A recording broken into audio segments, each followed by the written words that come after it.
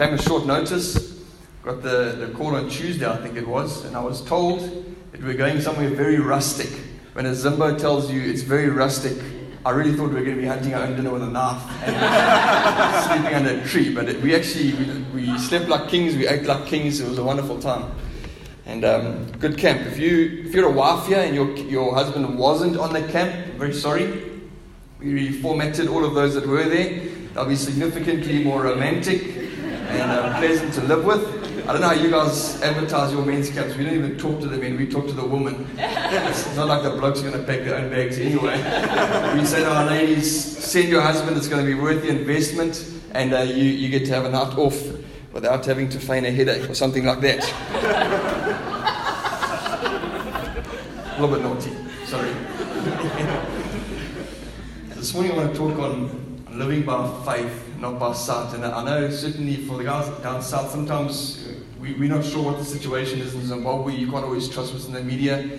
It's almost a strange thing for someone like me to be speaking to people like you, living by faith. We feel sometimes like that's all you've got is faith. And that you guys know more about it than probably most countries in the world. But I really felt, just speaking to this thing, and I probably come from a slightly different angle.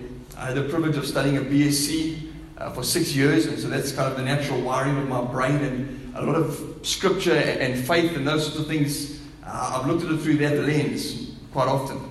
If I'd ask the question here, how many of you are scientists? I think probably be a few hands, but most of us wouldn't consider ourselves scientists. But when you start to understand how the human brain actually works, we're all scientists. We're scientists from our first days on this earth. Science is a process by which we come to understand what is reliable information and what isn't reliable information, what is fact and what is fiction. And there's a process that the formal science sector uses to establish that. You start off with an experiment. It's got to be a repeatable experiment. You run the experiment, and the outcome has to be observable. No point running an experiment if you can't see or hear or feel what's going on. It's got to be observable, and it's got to be reasonable, rational, and logical. And so from the earliest age, you start throwing a tennis ball. That's a little experiment that you're repeatedly running over and over and over. And you get to learn that when I have a tennis ball and I throw it, it's got a certain trajectory. And it feels a certain way. It smells a certain way. There's a reliable flight through the air. I can catch it. I can work out where it's going to be in space and time at a certain point. That's science. Just maybe not what we think of as science. And when we look at what we're called to, science, useful in some aspects, but it's incredibly unhelpful when it comes to our faith. You see, everything, all the data that we use to work out how the world works around us is collected with 5 senses. You would have learned about this in preschool and probably forgotten about it shortly thereafter. But we've got sight, smell, taste, hearing, and touch. And there is no other means by which you and I are able to gather information. If you stop and think about it for a moment. No other way that we interface with the world around us. It's through those 5 senses, if we have all 5 of them. And with all the data coming into our brains start to work out patterns and what's reliable, what isn't. That's how we make sense of the world around us. There's a story in the Bible that has blessed me, particularly coming from that perspective, of the danger that we're in when we start to live using information from our senses. This is what we've been called to as Christians. What we've been called to as Christians is something very different. It's to live not by sight, but by faith. And the natural processes that are happening in this world are very different to what the spiritual processes are. We'll come to those just now. And so I want to read this story out of Genesis chapter 27. Well, it's on 25 actually. This is Jacob. He had a wife by the name of Rebecca, and they had twins. First up, these twins were fighting. Esau and Jacob. Isaac was the father. And they were fighting. And so Rebecca, the mother, goes to inquire of the Lord what's going on. And this is what she's told before these twins are born in Genesis chapter 25. So she went to inquire of the Lord, and the Lord said to her, 2 nations are in your womb, and 2 peoples from within you shall be divided. The one shall be stronger than the other. The older shall serve the younger. That's not natural. It wasn't natural within society. It's not natural in what we would expect. These 2 brothers, as they grew up, the one was big and hairy and he was a hunter, and the other one liked to hang around the tents with his mom and cook. He was feminine or whatever, the equivalent of some sort of metrosexual back then. That's how he was. And you wouldn't expect that one to rule over the big hairy hunter. The parents knew this. From before they were born, this was the word of God given to them. God doing something that wasn't natural, but nonetheless something God was doing. And Genesis chapter 27, we read this account. Esau is now blind, he's old. Sorry, I'm getting all my names confused here. The father's old and blind, and he wants to hand over his blessing. And this is how it transpired. So he went into his father and said, "My father." And he said, "Here I am." "Who are you, my son?" Jacob said to his father, "I'm Esau, your firstborn." He's lying there. "I've done as you told me. Now sit up and eat of the game, that your soul may bless me." But Isaac said to his son, "How is it that you have found it so quickly, my son?" He answered, "Because the Lord your God granted me success." Then Isaac said to Jacob, "Please come here that I may feel you, my son, to know whether you are really my son Esau or not." So Jacob went near his father, Isaac, who felt him and said, "The voice is Jacob's voice, but the hands are the hands of Esau." If you know the whole story, he had put goat skin on his arms, on his chest. So Jacob went near his father, who felt him. It's the voice of Jacob, but the hands of Esau. And he did not recognize him because his hands were hairy like his brother Esau's hands. So he blessed him. He said, "Are you really my son Esau?" He's still doubting. He said, "I am." Then he said, "Bring it near to me, that I may eat of my son's game and bless you." So he brought it near to him, and he ate. And he brought him wine, and he drank. Then his father Isaac said to him, "Come near and kiss me, my son." So he came near and kissed him. And Isaac smelled the smell of his garments and blessed him and said, "See, the smell of my son is the smell of a field that the Lord has blessed." And this is reading it from, I guess, my natural wiring. It stood out to me one day. I read it many times, but I suddenly realized here is a man, Isaac. He knew exactly what God was wanting to do. God has spoken very clearly, prophetically into his life. And yet he wants some other outcome. In his mind, it didn't make sense that this younger son should be inheriting everything that he had. It should be going to the older son, the big, hairy hunter. And what does he do? His eyes are dim, can't see properly. First sense lets him down. He listens with his ears, and his ears are telling him the voice isn't quite right, but he's not sure.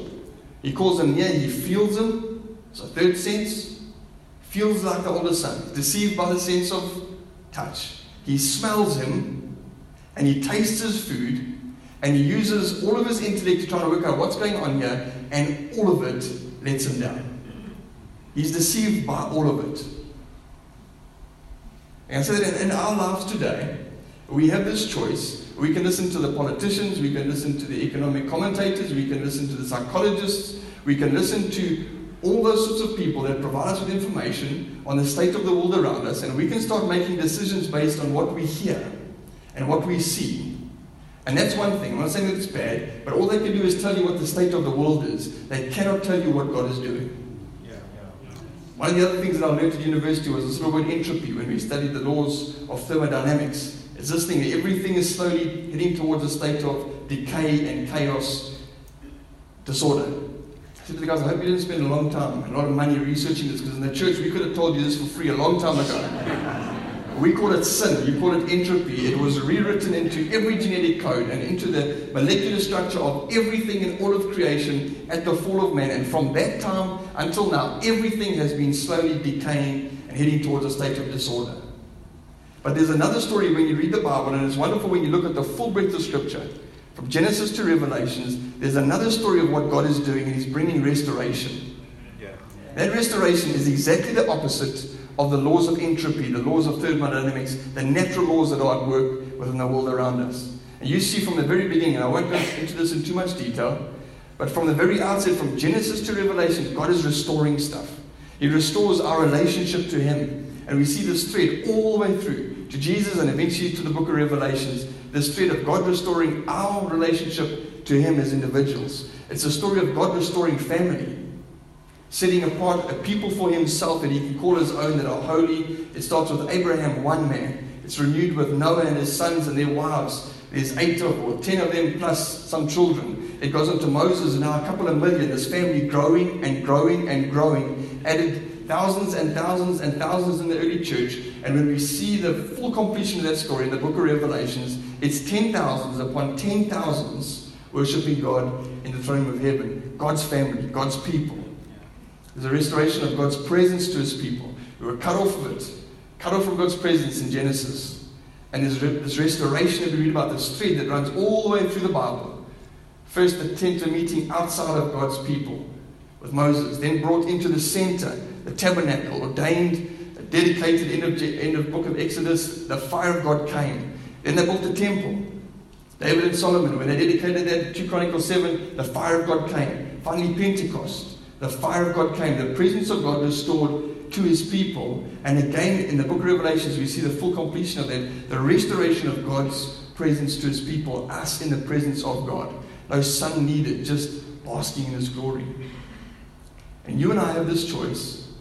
We probably need to start with this revelation that there is a sovereign God in heaven who is establishing his will here on earth. And we can look around us and we can say, well, it certainly doesn't look like he's doing a very good job. It doesn't matter what country you come from. Your guys' problems are well documented around the world. Every country's got problems. I think these other countries have much bigger problems, they just don't know it yet. Developed countries. We have this choice. We will stand in eternity one day, and you know what? Everything that has ever happened in every single person's life, and we live our lives often with accusations of wrongdoing on God's part. God, why this? Why that? And we'll stand in God's presence one day, and absolutely everything will be laid open. There will not be one human being who can point a finger at God and say that you were unjust, you were unfair. There is a sovereign God who is establishing his will. That will works opposite to the laws at work within the natural world around us. And you and I have this opportunity. Either we ask God to show us what he's doing, and we have a hand in bringing a restoration to this creation, restoration to humanity, or he does it without us. How is it that we know what God's doing? If all we have is 5 senses, and with those 5 senses, we can perceive nothing of what God is doing, how is it that we can know what he is doing? How is it that we cooperate with him? Because that's our problem as humans. Those 5 senses are all physical in nature. They're all finite in nature. You and I as human beings, finite, we're not eternal, and we're physical. God is spiritual, he is eternal, and he's infinite. It means that we can come to absolutely no understanding of who God is. With our own understanding, our own comprehension, we can never understand even the first thing of who God is. It's got to be revealed to us as a starting point so we can be saved. And then getting on journey with him and doing what he's doing requires constantly that we know what he's doing. How is it that we know? When we read Corinthians, it gives us some incredible insights. 1 Corinthians chapter 2 and verse 10. These things God has revealed to us through the Spirit. For the Spirit, this is capital S, searches everything, even the depths of God. For who knows a person's thoughts except the spirit of that person which is in him? So also no one comprehends the thoughts of God except the Spirit of God. Now we have received not the spirit of the world, but the Spirit is from God, that we might understand the things freely given us by God. And we impart this in words, not taught by human wisdom, but taught by the Spirit, interpreting spiritual truths to those who are spiritual. The natural person does not accept the things of the Spirit of God, for they are folly to him, and he is not able to understand them because they are spiritually discerned. We have this opportunity because we have the Spirit of God within us to be able to know what God is doing, what he's called us to. And when we get on a journey with him, the reality of heaven, the reality of Jesus, and the reality of what he's called us to becomes an incredibly real thing. I grew up in a wonderful family, godly parents, 3 younger siblings. And one of the tragedies in our family was we lost a brother. I was about 8 years old. He drowned in the swimming pool, managed to get through 2 pool fences and somehow drowned in the pool. And one of the things that blessed me incredibly was to see my parents' response to that. Got another family member on my in-law's side. He also lost someone really close to him. And he's blamed God for the rest of his life. Angry with God. If God loved me, how could he have done this? And how many of us have been there? Suffered disappointment, maybe not to the extent of the loss of a loved one, but we've suffered disappointment And we immediately and instinctively blame God. How could God, if He loves me, have allowed this thing to happen? And one of the things that's blessed me was my parents' response. You know what their response was? Their response was, we live in an imperfect world. Bad things sometimes happen. But they continue to serve God. They continue to have quiet times. We went to church every Sunday because somehow by the grace of God, they were able to see beyond just the natural. They were able to see something into eternity that actually God's doing something there. Wherever you might be, all of us suffer speed bumps in the road. You have this opportunity. What do? I blame God, try and work this out through my own intellect. You'll end up bitter and offended and upset, probably walk away from your faith. Or do I ask God to reveal to me what's going on here? Help me to walk through this thing. One of the probably bigger faith steps that my wife and I have been on was adopting 2 girls. And we had, before we even married, we felt there were prophetic words over each of us individually, and we felt this will be in our future sometime. At the age of 20, we decided we'll start preparing ourselves, and this was before we were even married. We went down to the local Salvation Army, and we used to go play sport with the kids on Sundays and Saturdays. And it was interesting nights, some rough kids there. We stopped playing cricket because they used to throw the wickets at each other, you know, if they weren't happy with being bowled out or whatever. But that was the start of our preparation, you know, just actually loving some unlovely kids. And a couple of years later, we were 26 at the time, so about 6 or 7 years later, after spending quite a bit of time with Salvation Army, my wife phoned me one day and said, there's a girl that's been kicked out of home. She's sitting in our living room. I think she might be with us for a while. And it didn't require too much more of a conversation because that conversation had happened many years prior. God had spoken to me, had spoken to her. I arrived, first time I met her, was in my living room, and we just said, look, we don't know what's going on. We've been kicked out of home. We don't know if this will be for a night or a week or a month or forever, but we want you to know that for as long as you're in our home, we'll treat you like our daughter. A month later, her younger sister, who had gone to another family, they said, this is more than we thought. We thought it'd be a week and she'd go back. We can't cope. So her 15-year-old sister joined us, 15 and a 16-year-old, 2 teenage girls. The most complicated creature in all of God's creation. I was 26, horribly ill-equipped to deal with this. And they weren't just teenage girls, but they were hurting teenage girls and damaged teenage girls. And I tell you, what God has done in us through them, you want to understand the grace of God and the mercy of God and the forgiveness of God and just the cost of what He did for you and I as orphans at a much higher level. You adopt a child. Boy, will God speak to you. He'll do incredible things in their life too, but He will do incredible things in your life. As you step out, you go, this isn't natural. And people said, you're mad. And you're crazy. You've got your own kids. They're going to cause trouble with your own kids. And we did not like we were in a position to actually financially cope with this lot. There were times, I could laugh about it then, I can still laugh about it now. There were times I fed everyone handing in empty Coke bottles to get bread and milk. That was dinner for tonight, and I didn't know where dinner for tomorrow was coming from. We had just started a business. It was just the worst possible timing in the natural. And yet we felt that God had said it. We walked this journey. And the things that God has done in us as a couple, in us as a family, and I trust in them too. They both are married, they're out of home, 26, 27, waiting for kids now. We'll be grandparents probably before we're 40. So, probably some sort of a record. Incredible thing. And it might not be for everyone. And God hasn't all called us to adopt. He hasn't all called us to preach. He hasn't called us to lead worship. But I think that it's something worth going before God and saying, Lord, what is it that you've called me to? I can tell you it's more than just a mundane life. Paying your bills, coming to church on Sunday, maybe home group in the midweek, and getting involved in the serving team. God has, for you and I, a massive, massive faith journey. And this thing, I promise you, as terrifying as it looks, and it is hard. It is hard.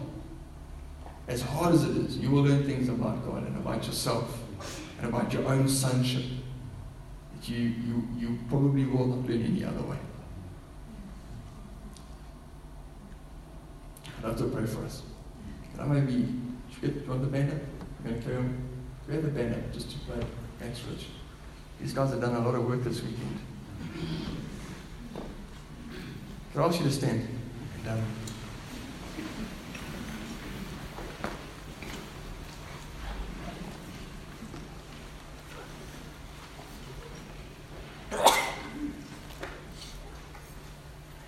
Father, I pray this morning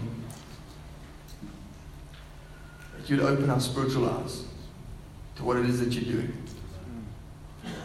Father, in marriages here this morning, maybe where spouses are looking at this thing from a natural perspective, natural eyes, natural ears, and there just doesn't seem to be any hope. Father, I pray you open spiritual eyes this morning. God, in families, maybe there needs to be reconciliation and it seems hopeless. Restoration seems impossible. Father, I pray you open spiritual eyes this morning. God, in businesses, Father, as this group of people look at a country around them, they wonder what the heck is going on. Father, I pray that you speak to individuals here. That God, you are busy establishing your will on this earth. You are establishing your will on this earth. You will establish your will on this earth. And Father, may this be a group of people who cooperate in establishing that will. Don't sit in the sidelines watching you do it. Father, I pray for faith to rise up here. God, in a natural situation that might look bleak, Father, I pray for hope to rise up in this place. And Father, it wouldn't just be a case of survival. You haven't called us to survive. We are more than conquerors.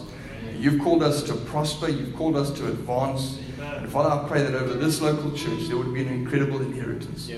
An incredible inheritance. Father, I pray that in the years to come, this building would be too small. And Father, up and down the aisles would be children who've been given a second chance in families. And Father, this church would become a prophetic picture of what it is that you've done for each and every single one of us, adopting us as sons into your family. Thank you, Jesus. Father, where there needs to be restoration here this morning, Father, I pray that you bring it by your Holy Spirit. But even without us laying on hands or calling people out or praying specifically, Father, I pray that supernaturally by your Holy Spirit this morning in this place, you'd bring restoration to marriages, to families, to bodies, to health.